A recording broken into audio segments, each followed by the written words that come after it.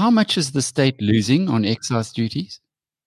So the government last year obtained approximately 14 billion rands for the financial year. And in the current year, they're expecting a similar quantity of money to be collected in the form of excise duties. That's approximately 1.2 billion rands per month.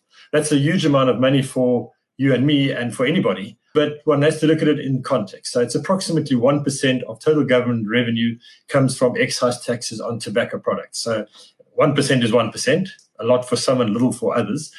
One can safely assume that during this lockdown period, approximately 1.2 billion rand of revenues would have been lost. Of course, it would be interesting to see that if these cigarettes that have actually entered into the market came from bonded warehouses and have been released before the lockdown became effective and they've sort of been leaked into the market, but the excise tax has been paid. That is potentially possible, and one needs to think about that as a possibility.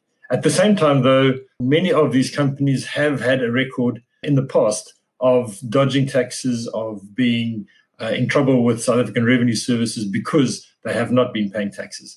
And with that, actually including all tobacco companies. The tobacco industry, I've studied them for many, many years, is a very dirty industry. All industries, I think, have got skeletons in their closets, but I think the tobacco industry more so than most other industries. This is an excerpt from Biz News Radio. Get the full interview by downloading our free app. Search Biz News Podcasts on the Android or Apple App Store.